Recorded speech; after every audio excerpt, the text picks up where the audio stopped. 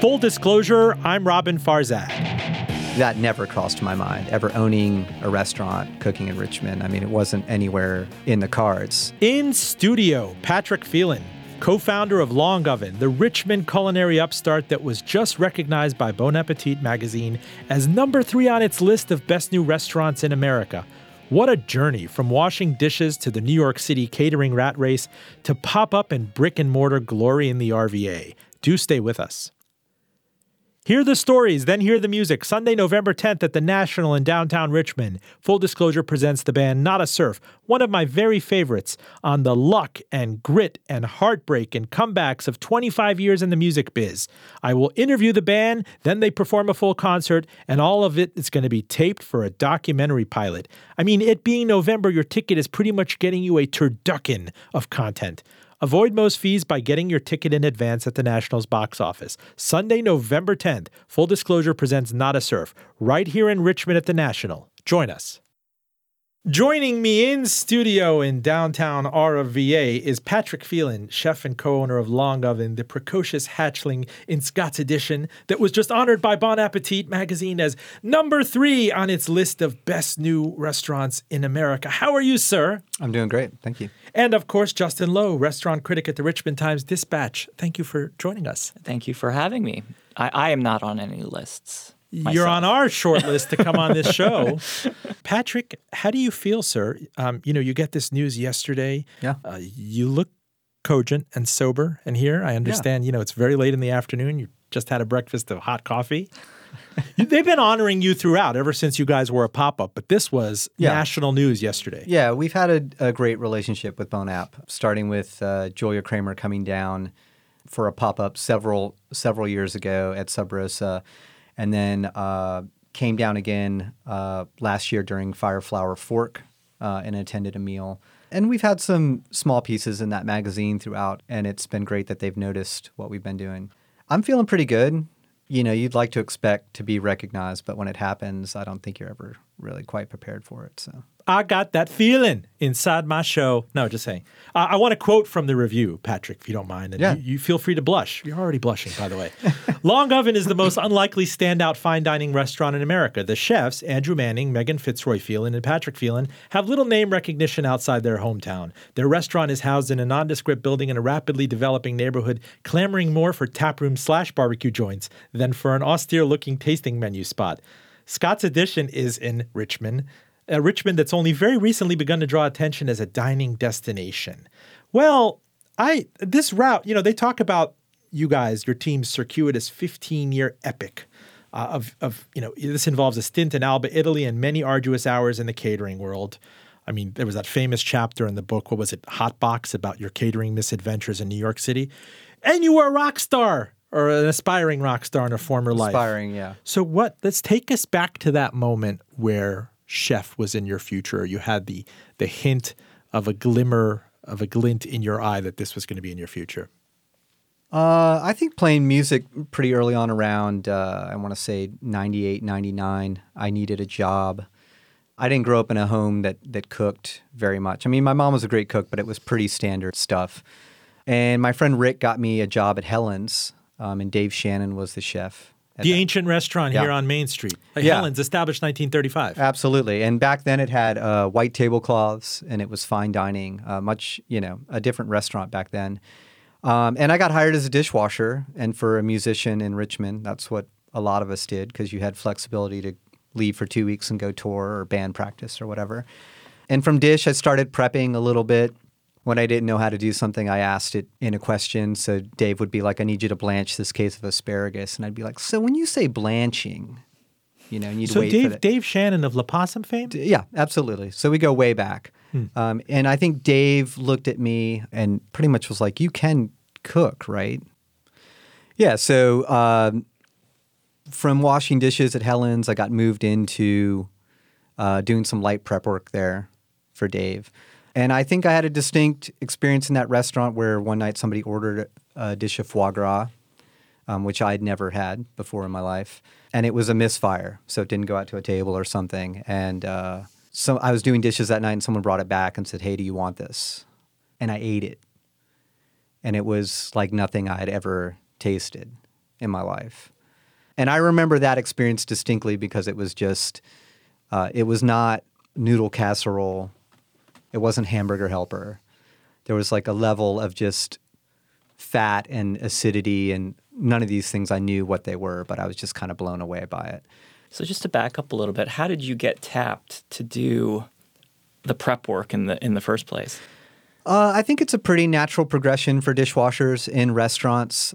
If you've got your stuff locked down on the dish sink, it doesn't take long for someone to pass some vegetables to you, or can you strain this stock, or can you put this away? And Helen's is a pretty intimate kitchen. It's just a 3-person line, an open kitchen, of course. There is a back kitchen now in Helen's that never existed there before. It just stopped. It was the dish sink, and then there was a wall. So it's a kitchen that you say you prep and do service in the same area. It's not a separate kitchen. And so small things had been handed to me, and I think the natural progression in Helen's was from the dish sink you would get on the salad station. And that's what I worked myself to. I don't have any distinct, that foie gras changed food for me in a way, but I mean, I think I've always been built in a way to, on some level, take what I'm doing seriously and pour myself into it. I think it was natural for me to want to do more. It interested me, and then I worked my way to the salad station, and that interested me. Never was I thinking, hey, I'm not going to play music. I was going after that every day and recording and doing all that.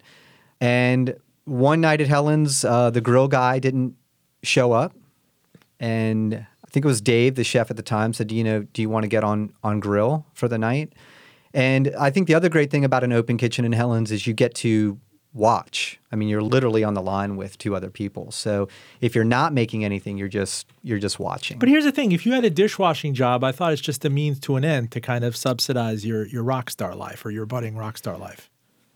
Yeah, I mean, I'm not sure what I think it happens in all kitchens. I mean, interestingly enough, Noah Sandoval of Oriole in Chicago had this same journey in Helen's restaurant.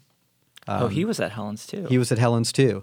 I just think I've always had a level of curiosity. Doesn't mean I took it to anything naturally or did it well. I certainly messed up a lot in Helen's. I sold swanky mac and cheese sauce one evening as vichyssoise to the entire dining room, and nobody said anything. That might be even more frightening. They were just eating cheese sauce as cold potato soup, and they loved it. So, but, I got on the grill that night. I failed miserably. A ton of sendbacks, a ton of overcooked meat, I remember the chefs looking at me at some point and just being like, don't stop cooking. We were packed. Not don't stop believing though. Yeah, that didn't happen. So, from there I worked myself.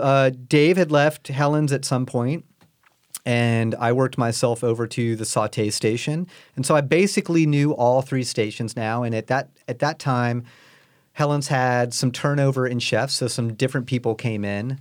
And I worked with the guy Jason for a while. Nobody ever gave me the helm. I think the owners fully understood I was way out of I knew everything, but I was in no position to run anything on any level.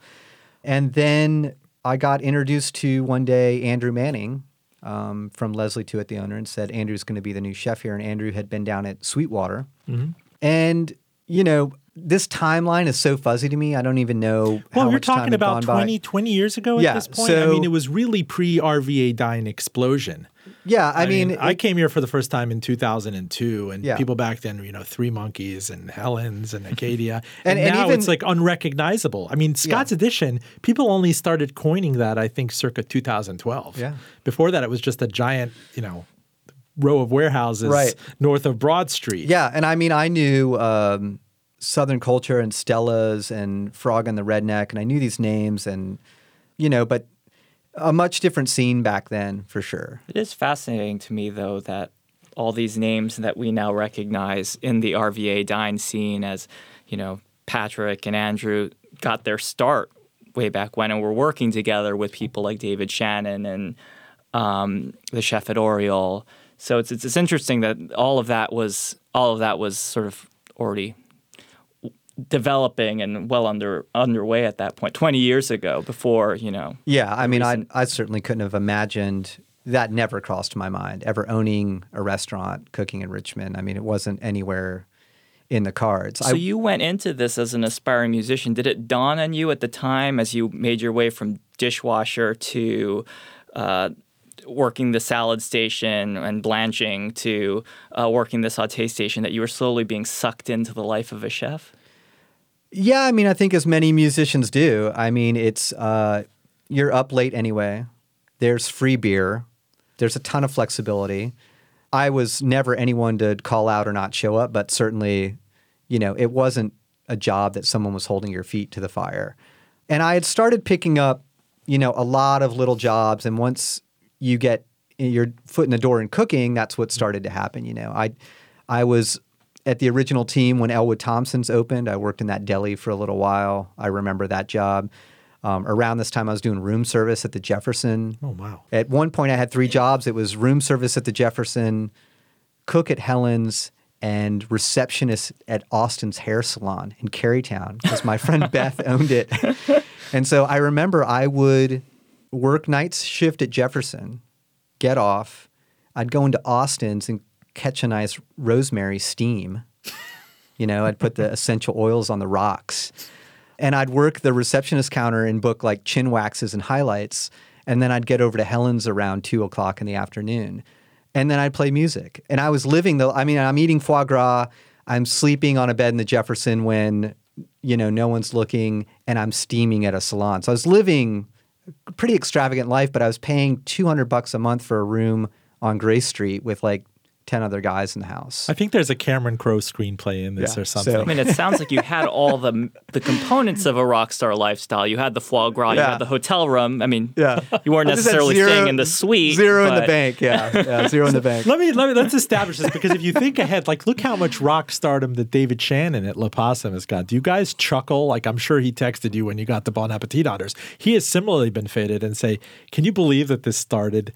And, like, was there ever a moment where he took you behind the alley of Helen's and he had like a Mr. Miyagi moment with you and is like, karate, here. No. Dave is, he's a rather quiet person, and I love Dave Shannon because when he's really pissed at you, he talks at you without his mouth moving, and it's frightening. Like his teeth are clenched, they're closed, and he's just like, don't ever. But there was no after-school special, like, somber moment where he said, listen, kid, look at me. You got to stop the sex, drugs, and rock and roll. Not that Dave Shannon sounds like that. Says, you're going to become a chef. You're going to be back in this town in 20 years. You're going to be nationally known and known to rock a microphone. But that didn't happen, though. Yeah, I think, and Noah speaks to this a lot as Dave as a mentor. I think Dave is this, and I don't know how he would feel about this, but for me, this kind of calming, centered sense of just discipline and endurance. Aside from our relationship personally, I think Noah and myself look at Dave. He's had a long, long career in Richmond, and we look at La Possum and marvel because that place is just Dave Shannon in and out, and there's something completely just so respectable about that. Someone being so true to their instincts and their passions and their love, which is really hard to do in this industry after that many years, and not either be cynical about it, jaded, or just flat burned out. And Noah and Dave have a closer relationship, but Dave has always been this voice without even having to say it of don't quit. Like, stick to your guns, trust your instincts, work hard, take what you do seriously, have fun while you're doing it. Those things have always come across through his mentorship. And even when we did the pop-ups, Dave was the first person I'd call and be like, I need 30 steak knives tonight. Wow. No problem. I'm short 20 plates. No problem. His wait staff would come up and work, and a lot of chefs would be like, wait a minute, what's going on here? You're taking my staff, or, just completely supportive. And that didn't miss a beat. I mean, I left the city for 13, 14 years. And when I got back to Richmond, Dave was like, hey, I'm opening this place, La Possum. I'd love if you could help out in some capacity. Did you ever work there? Yeah, I worked there for a year and a half. Well, hold that thought because we're going to talk about this 12, 13-year journey. Full disclosure, I'm Robin Farzad. You are listening to Patrick Phelan, chef and co-owner of Longoven, which was just honored by Bon Appetit as number 3 on its list of best new restaurants in America. Our co-host today is the venerable Justin Lowe, restaurant critic at the Richmond Times-Dispatch. I do want to quote again from these Bon Appetit honors before you continue with your kind of, the Joe Dirt story, if you will. I'm quoting them in their honors here in September 2019. The brick-and-mortar Longoven, which finally opened last year, we're talking 2018, is mind-bogglingly good. Each dish so technically precise, so truly dedicated to ingredients, not to mention so pretty. This is very beautiful and very serious food served in a very beautiful and very serious space.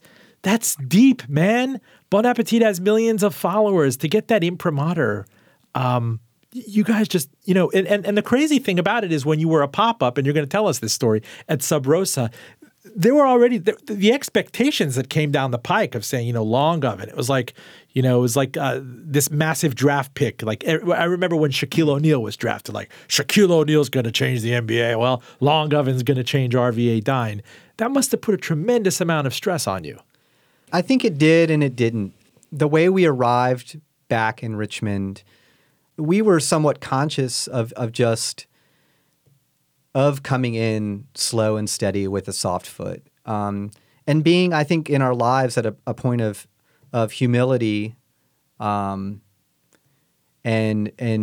gracious for the things we had. So backtrack for me. Let's go back to when you left Richmond, when you left Helen's and that scene, and the gigging and 10 jobs a day. Yeah, was this around 2000?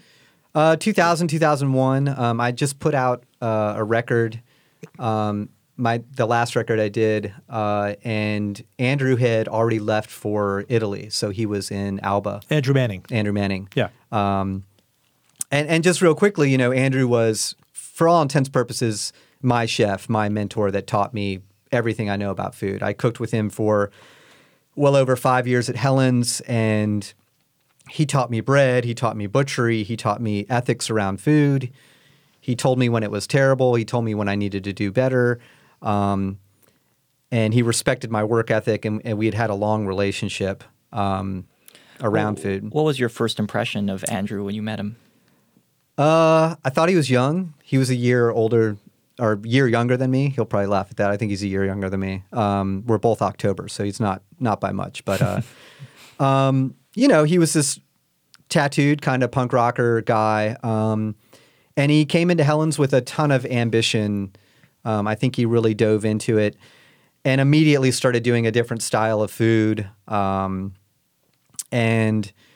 it's a different restaurant back then. It wasn't built. I think we were kind of food was transitioning. We were kind of in survival mode. We all probably drank too much, both front and back of house. I think everybody lived a little too hard. But Andrew came in and he's like, we don't buy bread. We make 3 kinds of bread. We do all this stuff. And I learned a lot quickly from him. Did the two of you instantly bond, or was it more of an evolving relationship? I think it was an evolving relationship. It was a 3-person line, and we had a guy on the line back in those days, Eric Merle, who I think they had a closer relationship. Andrew was also from Richmond, grew up here, so he had a network of people. I'm a military kid, so I knew some people, but I certainly didn't have the connections he did, and it was one of those things where, and I say this to young chefs all the time now, it's like, what should I do in a kitchen? What does a chef want to see? And ultimately, I always tell someone some version of a chef wants you to work. Like, work. Use both hands, be clean, be smart, but work. But go after it. How was your heart in this if you had just cut a CD, if you just cut an album? I don't see how you can throw yourself wholeheartedly into the culinary life and into the rock star life. Well, I think visually, food, that approach to it started to really get under my skin. I started to really enjoy plating more so than prepping. Were you getting job offers to leave to other restaurants? No, not back. Nobody knew what I would. Yeah, not at all. I mean, if poaching was going on, I certainly was not in that basket. But I think I think artistically, I started to connect to visually putting food on a plate, and I really loved that experience of it. I loved seeing people react to food visually. And Helen's was a great place for that. You know, that open kitchen. You had, much like our kitchen now, you had a front seat to kind of that experience. So Andrew had left for Italy. I had put out this record, and, you know, he asked me if I'd come over and cook with him for a while. And I didn't know what that would mean, but I was also at a point in my life where I had some relationship stuff going on. Back in those days, I always had some relationship thing going on, but it was a good time to get out of town. Let's put it that way. 2001, 2002? Yeah, 2001. And I needed kind of a reframing. I kind of had to come back and just felt like I needed to kind of do a reset and see where I was going. And at this point, I was a solo artist, and it was tricky. It wasn't like having a band. My last record was probably some of the greatest musicians. I got to Paul Watson, a longtime musician here that's played with Sparkle Horse, a number of bands, great cornet player, amazing musician. You know, Champ Bennett that went on to New York. I'm just trying to think of, Jim Thompson, who played with Biorhythmo for years, was way back in Guara in the back of the day. So let me understand this. Andrew's in Italy. Yeah. You had the chance to go to Italy. You decided to go to New York? No. I went to Italy. Uh-huh. I stayed for, I have no idea, maybe 3-4 months. Grinzane Cavour sits, you know, between the Swiss and French Alps. Sure. It's right in the middle of the Nebbiolo vineyards. How did you afford this? Were you getting paid? Were you just going to No, we ended up... He was a rock star. Yeah. The chef that brought us over got us, you know, we bounced around a lot. There were 2 restaurants. There was one in Alba and then was one in Mondevi. We either slept above that restaurant or we stayed in what was probably an illegal renting situation because these were apartments that were unfinished, so there was no hot water. Maybe just this is the exposed bohemian European life. Yeah, and somebody would come to you and be like, "You guys need to be out tomorrow," and then you would call, you know, Ricardo, who brought us over, and he'd be like, "I'll find you a place to stay." And basically, you lived off the restaurant. You were like living like Ratatouille. Yeah, pretty much. You drank your beer at night. You ate the food in the restaurant. And it was beautiful. It was magical. Oh. By the time I got there, Andrew had already had a pretty good handle on the language. He picked it up very quickly. I'm not built for languages at all, so it was very difficult for me to learn Italian. And well, so what prompted him to invite you to come with him to Italy in the first place? I think we just had a mutual respect for each other, and it plainly was just. He worked his ass off, and I think he looked at me and he knew I was going to work my ass off. Like, he knew I wasn't going to come over there and just be like, okay, cool, Italy. Like, he had an amazing opportunity in Grinzane Cavour, which is this beautiful castle that houses the Northern Truffle Association up in Alba. Great name for a garage band, by the way. Yeah. The Northern Truffle Association. Come on. But, you know, it's Northern Truffle. It's Maseratis and great cars pulling up every night. It's exquisite dining room. And you basically, and I'm not going to get this correct, but it's kind of pseudo-state run. There's what isn't it in Italy? And it's yeah. Come on, honestly. Yeah, exactly. Were you? Did you have some money in your pocket already? No. I always want to ask people this. Like, where was your head? You could just pack everything up in a bag. Yeah. You know, go to Dulles or Atlanta and fly into Rome well, and these were the days in Richmond where like literally. I think my last house was on Hanover Avenue, and me and my roommate paid $400 each for the entire top floor. I mean, I had a bedroom, I had an office, we had a, you know. But no money in the bank. No money. Did you have to dip into your own savings to cut the CD? And all that stuff. Like, I'm trying to get all my CDs. I dipped into a little bit, but that's because I have champagne taste and a beer wallet. I mean, I got a budget, but I usually spent that pretty quickly. So, what was Andrew's plan when he went over to Italy? Was his plan to stay there long term, or just to get the experience and come back and open a restaurant?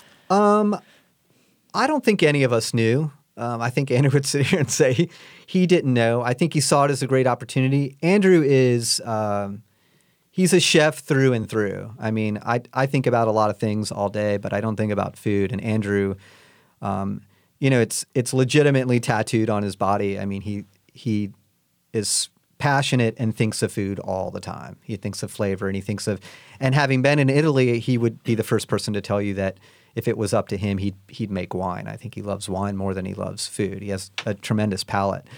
But, I think I can't speak to the reasons he went over there, but I would say neither of us really had it figured out. I think he saw it as an opportunity. Like I said, he grew up here. I think he was excited to go to another country. And for me, the castle in northern Italy, it can be an isolating experience if you don't know the language. It's up in the mountains, and they're long days. It's not so much here where you have a network in your own apartment and stuff. You just sleep. We did a lunch each day. We'd break for about 2 hours, come back and prep for dinner. And so there's amazing side of it where you're just, you're going to Torino for fish. You're bartering with some guy that just came out of the mountains for berries. You're going out on the hill and you're picking caper berries off the castle wall. But you're not enjoying your weekends with a Principessa on a moped or something? Or? Oh, yeah. We'd rent some Vespas every once in a while. It's magical. So were the two of you the only non-native speakers in the restaurant at the time? The castle. In the castle? Sounds like The Shining. Yeah. Well, Ricardo, who had brought us over, actually has Richmond ties too, all the way back to Amici. Wait, Amici. I thought Ricardo Yeah. is like your fixer that's finding you a mattress. Yeah, no. This is great. Yeah. This is like a rich man's Joe Dirt. So he had brought Andrew over and those guys, and Ricardo is, for all intents and purposes, Andrew's mentor, and he could probably speak more to that. But that's really what got Andrew there, was a connection of him going home, and he's still there and still has a restaurant. So you there. left after 3-4 months?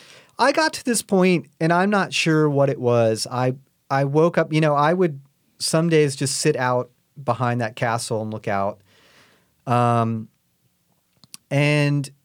I was overwhelmed with this feeling of I don't want to cook anymore. I don't want to be in a kitchen, and I don't want to play music. And it was kind of an anxiety-filled time, part of life. I just had no idea. I had started getting very interested in, before I left here, I started going up to Richmond Hill a lot, which is still up in Churchill. And I started doing little stints where I would stay there. That you can go do a retreat there. You can do what's called a silent retreat, where you just go there for 3 days and you don't talk. And there's church service and these kinds of things. But I started going there just to kind of figure out where I was going. But in that journey, I also started going to some meetings around food security and social justice and these types of things.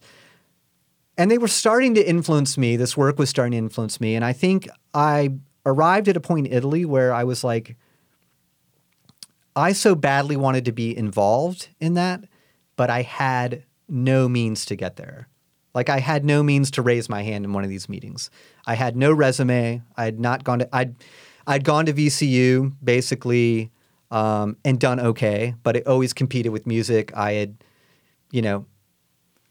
some decent C's, but nothing really. I'd got some credits, but music always won. If it was go on tour or go to class, it was But you go felt on like tour. you needed a public policy degree to have like a Jose Andres, globally known, but he can assert himself. That's very kind of even in the same, but Well, I mean, he gets faded in Bon Appetit. You are, don't try to toot your horn, maybe. But I mean, it was that. I think I just felt like, and I was surrounded by people that had definitely had a different journey than me and gone to school and grad school and all these things. What it really came down to is I wanted to go back to school. That's what I wanted to do. And I found that on the hill in Italy, and I was like, how am I going to make this happen? I got back to the U.S. I didn't have that great of a GPA, and I just started investigating schools that had adult programs. By this time, I'm approaching 30 years old, I think, around there. And I found this school called Trinity in Connecticut that had an IDP adult program. And basically it was one of these things. Two things attracted me to it. If you got in, they paid for not your living expenses, but your classes and books and those types of things. And you got accepted on an application that was more of a life application. It was less about your GPA or this. I went up there for an interview. It was 3 interviews, and finally got accepted. I'd never been to New England in my life, let alone Hartford. And so, short, condensed story, I loaded up my car. I drove to Hartford. I started my first day of class in a law class and, had a panic attack. Was like, what am I doing sitting here with a law class 18 and 19 A law class will do that to you. Yeah. And not knowing, any of this language and just doing like, what have I done? Was that a master's degree you were pursuing or a second bachelor's? This is undergrad, yeah. And I'd brought a few credits from VCU, but I was basically starting out of the gate. And so was the idea that you would be structuring your own course load when you were there around policy specific? I'd chosen a public policy and law degree. Mm-hmm. I arrived in Hartford. I Googled best restaurant in Hartford, and Billy Grant's place, Grant, came up in West Hartford. Not the Elbow Room? Yeah. And I went over to Grant's that day. Billy is this amazing, just, larger-than-life guy, comes out. He looks at my resume. It says Italy on it, all that. And he's like, can you start tonight? And I was like, yeah, I can start tonight. I'd started on the grill that night. 160-seat restaurant. I probably did 80 fillets, porterhouse, all that stuff. Wait, but you still had not dropped. You're not dropped out. I'm in school. You're in school. I needed a job. This. So okay. while this program was paid for, it wasn't paid for. They didn't pay for rent or living expenses, all that. So I worked full time. I started at Grant's. My wife was also the pastry chef in that kitchen at Grant's at the time. She didn't know me, wouldn't know me for 2 more years, never talked to me. It's actually quite cruel to me, but...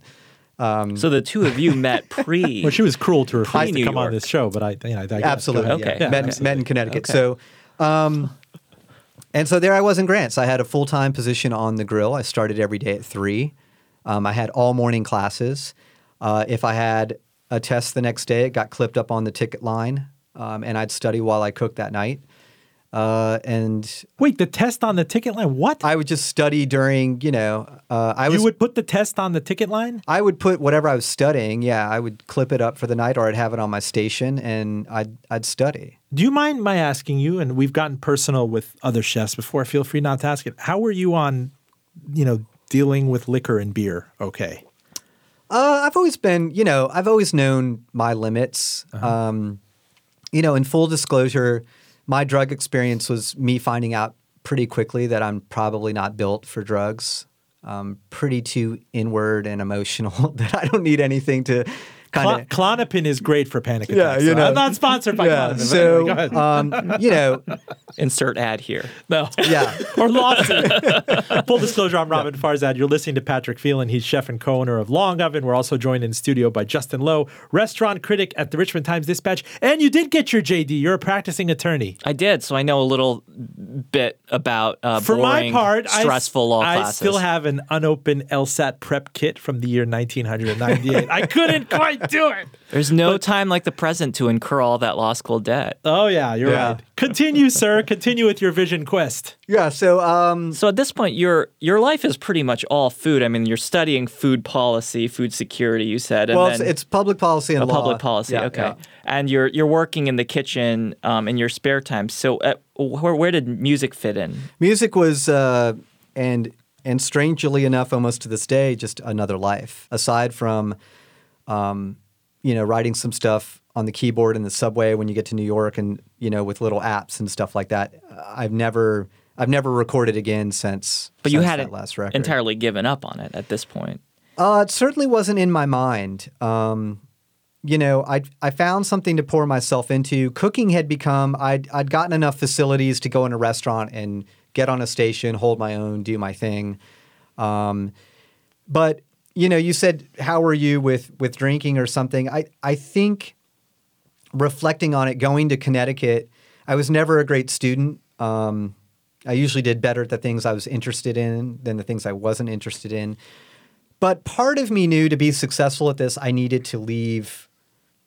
kind of needed to leave the restaurant world where I was at, leave the social circles I was in. I needed to go just live in school. And that's what I did. I did, that 4-year program I did in 3 years. I took summer classes whenever I could. I was usually the last person in the library on a Saturday night when they were flicking the lights. I had a ton of tutors, an army, to figure out how to write. Trinity kind of prides itself as a writing school. I'd never written 30 pages on anything. And I connected to a couple professors there my first year. My first law professor that I freaked out with, Ned Cabot, I remember him to this day. He's this kind of Jimmy Stewart style guy. You could just see him ripping up a courtroom in his early years. And I turned in my first paper. I got an F. He said, Mr. Phelan, if you'd like to give it another go. I turned in that paper, I think 5 or 6 times over the semester. And the last time I got it back, it said, welcome back to school. Oh, that's And it great. took that much. And I met a few people like that along the way. Laurel Baldwin Ragavan, who had done a ton of work in South Africa around building a healthcare system post-apartheid, and wrote this a couple great books. And she's who got me interested in human rights. And I got to do at Trinity, exposed to just all these amazing things. I mean, I spent a summer transcribing stories from a photographer that had interviewed women who had contracted AIDS during the Rwandan genocide, who had had a child as a result of that rape and got AIDS. And so I spent a whole summer basically hearing a question in Afrikaans, a response, and then a translator, and then I had to transcribe this for his book, which was just kind of blew my world to pieces. It was these were stories that were just they were so horrific they didn't seem real. And it was actually quite unsettling as you did this for hours and hours that it became recording words and you lost sight of just kind of, you had to turn yourself off from it emotionally. But that first year at Trinity and year and a half, everything about my life changed. Everything, from what I thought about relationships to what I wanted to do to, it was a sea change moment for me. And so pouring myself into school was like not an effort. I certainly didn't do well at everything. I may have taken statistics. Well, what did you think you were going to but do after school? I mean, this seems to be another ineluctable pull. I don't know where music is left in this, but between the chef's journey, the culinary journey, and then social justice and human rights. Yeah, at this point, strangely enough, cooking just became a means to an end. Like it really just became about getting through Trinity. What was your first job after Trinity? I had done. I applied for a fellowship at Amnesty International my second year at Trinity. I didn't get it. I applied for it my last semester there, and I got it. And I got to go to Amnesty International right by Penn Station in New York. And that semester, I had also worked with a wonderful woman, Karen Robinson, and we launched a pilot program for a Passport to Human Rights. So this was basically putting new language into curriculum in elementary schools in New York, and we started at PS1. So when you first got to New York, it wasn't for food. No. My goal was to get a job with a nonprofit, hopefully Amnesty International, and continue work in human rights education. A little before this, Megan and I had started dating. We both still worked at Grants, and Megan had lived in Connecticut her whole life, and she had this amazing opportunity. Billy knew Chef Danielle Ballud, and Megan decided I want to go try something else, and she got hired at Danielle. And when she got hired at Danielle, I knew I wanted to go to New York. I wasn't going to do the kind of work I wanted. Danielle, for our listeners, is such a prominent restaurant in Manhattan when I lived there. I mean, it was impossible to get a table. Yeah, absolutely. To get to be the pastry chef in Danielle, that's international stardom. Yeah, well, she got in at the bottom. She spent her year there scooping a lot of quenelles. That's about all, and that was also, the first year, Dominique Ansel had just become the pastry chef there. And so a great opportunity. And of course, Dominique's gone on to Cronut fame and just... Yeah. Mm-hmm. So you guys moved to New York together? She moved a little bit before me. I remember I'd still be home in Connecticut. I I would make her call me from the subway. She'd stay on the phone the whole time, her walk home. She was staying with a friend in Queens. She'd be like, okay, I made it home. She lived there for a while. And then I had a friend in the Lower East Side, and I would bounce in for weekends when I was looking for work. So around this time, things weren't going to pan out at Amnesty International. In fact, the whole human rights education program had pretty much been, for all intents and purposes, ended. They had gotten a new executive director, and Amnesty decided to go back to kind of more of their core mission statement, which was more advocacy and less on the, for nonprofits, it's tough. This was around this period where everyone's competing for dollars. And I would have loved to have gotten a job, but I found myself with an apartment in Brooklyn. So Meg and I got an apartment right in Williamsburg, this awful railroad, 2-window place. And unlike Richmond, New York's not the kind of place you're like, oh, let's hang out for 2 weeks and see if I get a job. Like, you're going to get evicted. Yeah. So you need to find something. You need to find something immediately. So I had called a friend, Brad Thompson, who'd come into Connecticut, who had been a chef for celebrities, a consulting chef, knew a lot of people. And he said, hey, my friend Cornelius Gallagher needs a chef. Cornelius Gallagher came up through Danielle, a fascinating character, fascinating man, had won Best Junior Chef in New York, just stellar resume. Left Danielle, went to Oceana, got a Michelin star there. And then, a surprise to everyone, left that and became a catering chef. He was just like, I'm out. Which I would find out later that Neil's main goal in doing that was to raise his own capital, his own money to open his restaurant in New York. So I do want to unpack some of this. Everybody has to read Hot Box, Inside Catering, the food world's riskiest business, a chunk of which is devoted to your adventures and misadventures in catering in New York and the revealing things. A friend who's been on the show, Hunter Hopcroft of Real Local RVA, says it was, to his mind, it's one of the best business books ever written. You're hearing this from a Darden Matt and MBA. Ted would, yeah, that's awesome. And he says you absolutely should read Patrick's chapter. Can you tell us kind of shortly what that kind of baptism by fire was like? Yeah, I mean, it's certainly a baptism. Neil met me. It was a couple question interview. It was, do you work fast? Do you work clean? You start tomorrow. I got dropped in a kitchen as a sous chef. I think I was making $15 an hour. There were 3 other sous chefs and probably 15, 20 other cooks. Sonia and Castle was in its original location. They were in Hell's Kitchen at the time. And there I was going over to Hell's Kitchen each day, and I'd never catered in my life, certainly not at this level. And within 2 months, I got handed a lot of stuff I guess other sous chefs didn't want to do. I got handed the schedule. Someone handed me a truck route. I didn't know anything about Manhattan, where you would place 4 or 5 deliveries in a day. I remember on MapQuest kind of connecting these dots, trying to figure out what was the best scheme of all this. I got handed payroll shortly after.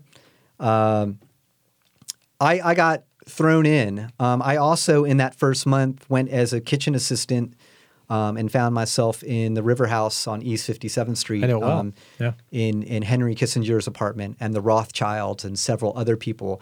So I was kind of having this moment looking out, over the East River of just being like, what the hell's going on? How the other half lives. I mean, I'm in Kissinger's place, which you could argue might be a human rights violation. Yeah. I'm surprised you didn't accost him. Like, I read about you. And I remember going home some nights telling Megan I might get killed for what I heard in this apartment tonight. I can't speak about this at all, But this was just a completely, and I was going in the MoMA, and I was going in Gotham Hall, and I was going in the ICE building, and I was just going in these insane places.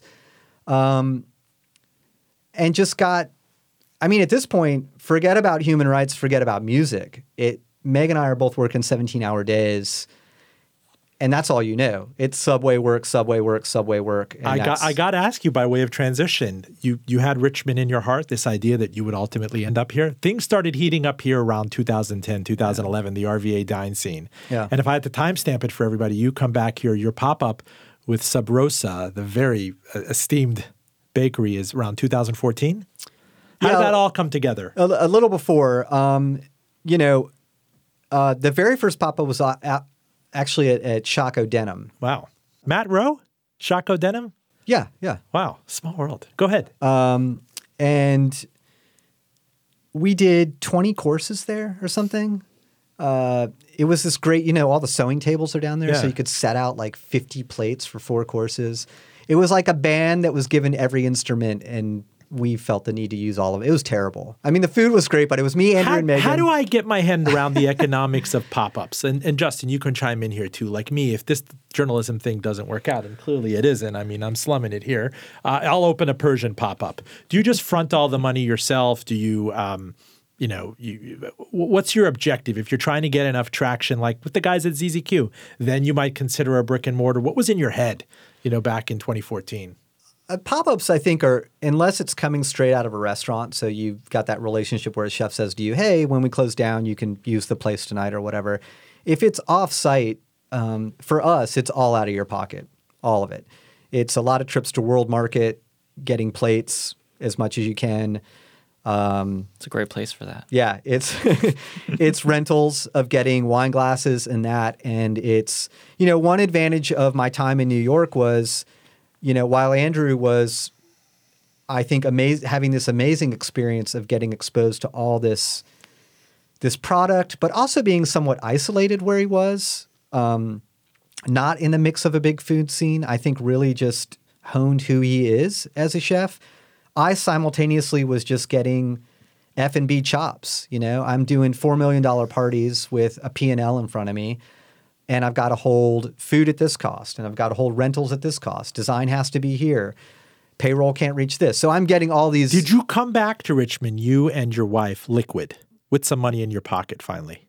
That was the plan, yeah. And so Andrew gets back. Andrew's back in the picture, and he says, we got to pop up? Yeah, I think... about 5 years before that, maybe longer, Andrew and I had always talked about if we did a restaurant, at some point we said to each other, let's do it together. I mean, that had always been So there. that was a conversation you had how many years ago? I think before we got back from the pop-ups, probably 8 years before that. I mean, it was probably soon around after I'd left Italy. And, once I got to New York, Andrew and I stayed in touch a lot. I would shoot him photos of stuff I was doing. He would shoot me stuff in Italy. I think we both admired that from afar, kind of where we were.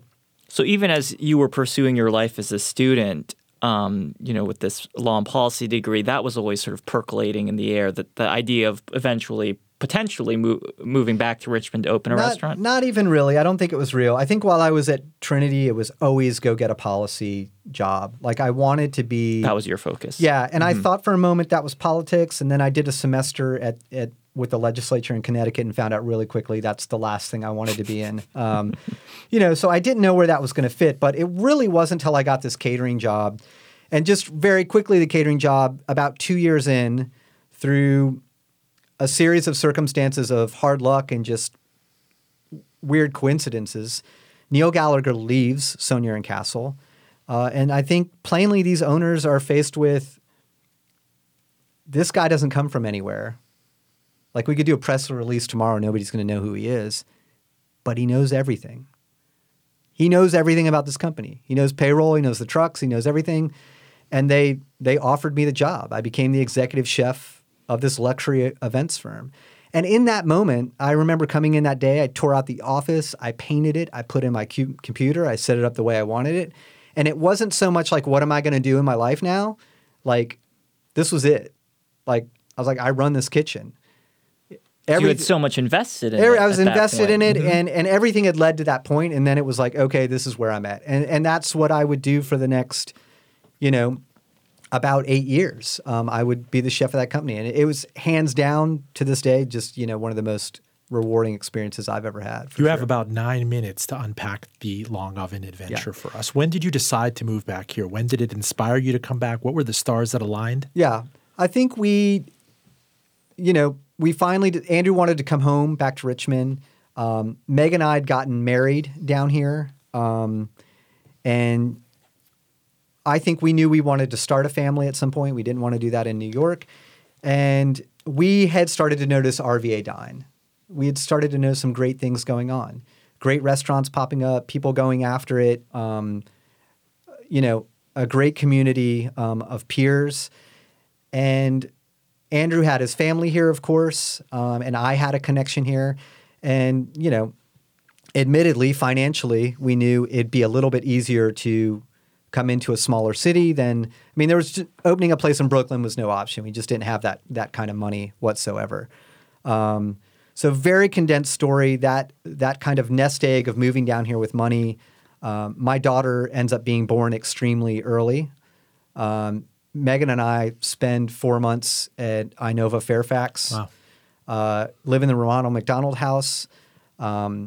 Andrew's father passes away that year. So after that Shako Denim pop-up, that original pop-up, we stopped cooking. A year and a half goes by. It's just a blur. Like, I start helping. I'd been working with Dave at La Possum. Odd jobs here. Still doing a little consulting in New York. Andrew had, 50 W-2s that year. We're hopping around. And, I'm the place we were going to live at for 2 weeks to find a house. Meg and I lived for 2 years, on Mount Olympus Farm, friends of ours north of the city. And at some point, we all came together and look, all we can do is start cooking. That's all we can do. I don't know how we get money to get a restaurant. I don't know how we get brick and mortar, any of that. Let's just start popping up. And I'd called Evram at some point and said, hey, can we do a dinner at Sub Rosa? And that turned into Evram just saying, look, man, if you leave the place nicer than you found it on Sundays, it's yours. Yeah, that's what blows my mind. We all these shows. We had a live show with Brittany Anderson early this year, and it's amazing how many other people help, on the way in. She talked about Michelle Williams or Lee Gregory and everybody, where it's supposed to be a zero-sum competitive thing. Mm-hmm. Shannon brings you back into the mix.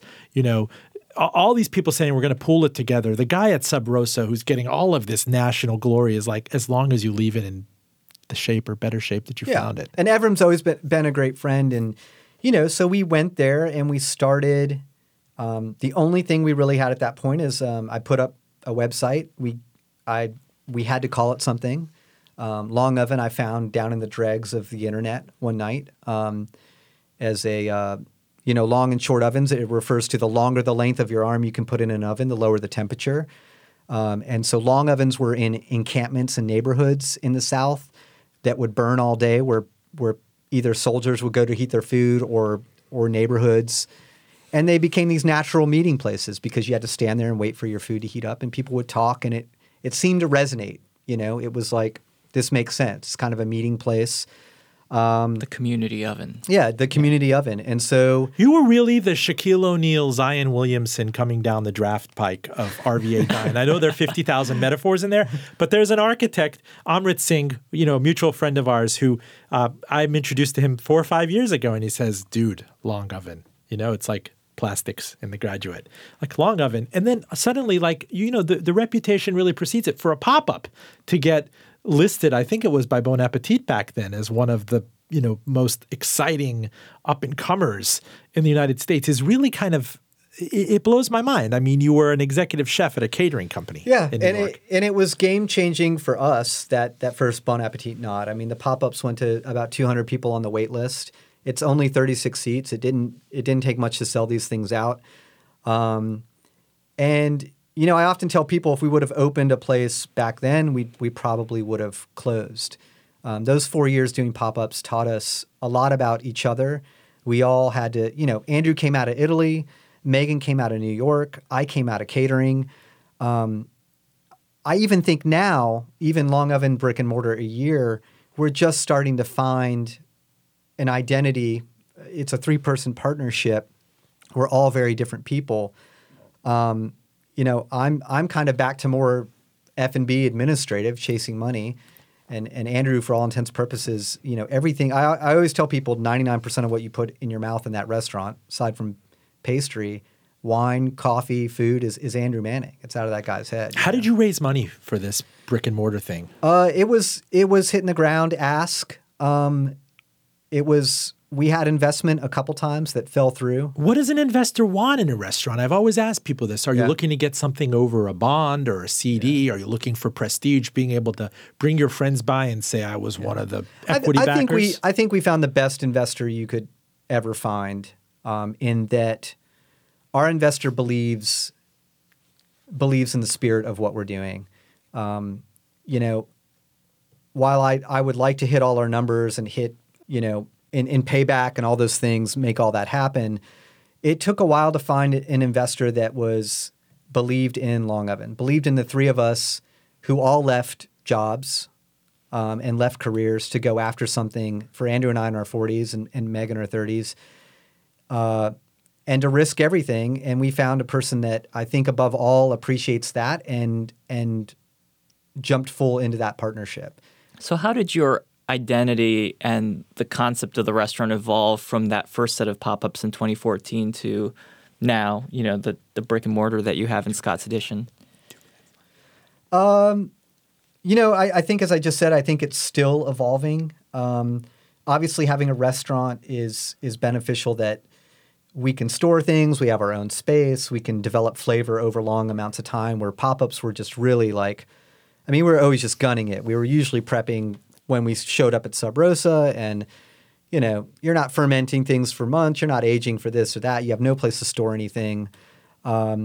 So some of the cool things you do now with like koji and all that stuff, that wasn't part of the original concept. Yeah, I think it was always there. We just didn't have the means to do it. We all worked full-time jobs too while we did pop-ups. So it was like prep them in the middle of the night and get it done. But I think the biggest change in the brick and mortar certainly is the customer aspect of it. A pop-up, you buy a ticket and you're ready for a show and you've signed up, and you can almost do anything you want at a pop-up. You're there to have a good time. Your expectations on if your wine doesn't get topped off throughout the night, or food shows up 10 minutes late, there's some dude standing back by an oven and they're in a bakery. You don't care. You're having a blast. That is not the customer experience in a brick and mortar. In a brick and mortar where you're spending how much for a tasting? Well, our tasting menu right now is $65. It was $110 when it was 9 courses. We've shortened it. But yeah, the expectations are massively greater, and the things you need to pay attention to for the customer to, even this week, for people to come in with the expectation they have after winning this number 3 is a tall order, and we need to deliver on it, Sir, you are to be congratulated, if I may editorialize for a minute. You talk about expectations and where you came from and everything. You guys were not afraid to open up a brick and mortar after these guys kind of teed it up for you, like the most anticipated, the Shaquille O'Neal of restaurant. I coined that, of course. I should get a royalty for it. And you were to be congratulated. For you to be a year old, essentially, and be listed by Bon Appetit as number 3 on its list of best new restaurants in America, that blows the mind, sir. So mazel tov to you. And if you're ever interested in a little side thing, we here at Full Disclosure, we like to pride ourselves on going down market, high market. So if you ever want to do riblet and $2 long neck beers night, we'll help you promote it. They do chicken wings on the patio. Yeah. But I'm talking I don't get the opportunity to say this a lot, but you don't need a lot of money to eat at Longoven. Tell them, Justin. I agree. Yeah. Just enter coupon code FULLDRadio. Full disclosure, you guys, I cannot thank you enough. Patrick Phelan, congratulations on your Bon Appetit honors, which just keep coming and coming and coming. And, of course, Justin Lowe, practicing attorney and restaurant critic at the Richmond Times-Dispatch. Thank you. Thank you. Full disclosure, our engineer is John Valentine. This show airs on NPR member station VPM News and on iTunes. You can subscribe at link fulldradio.com. We are a veritable tasting menu of salted, pickled, and blanched sound bites. Full disclosure, we'll, of course, try to record to most dietary restrictions, assuming you can get a reservation. I'm Robin Farzad, back with you next week.